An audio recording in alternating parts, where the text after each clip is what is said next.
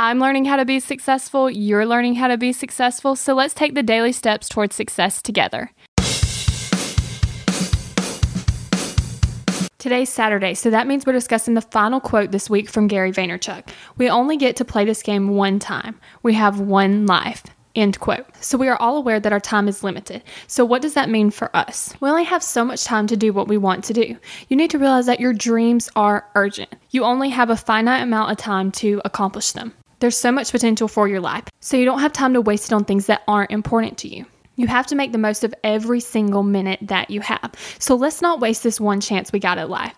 Go turn your dreams into reality. And make sure you're here next week because we're going to be talking about 7 tips to maximize productivity. And you're not going to want to miss it. We're in this together, one step at a time. Have you found yourself Googling, how do I stop procrastinating? Here's the thing. When you search that, I'm sure you found hundreds of tips, tricks, hacks, and strategies. In fact, I've shared several of them here on the podcast. The only thing is, did it work? Are you still procrastinating?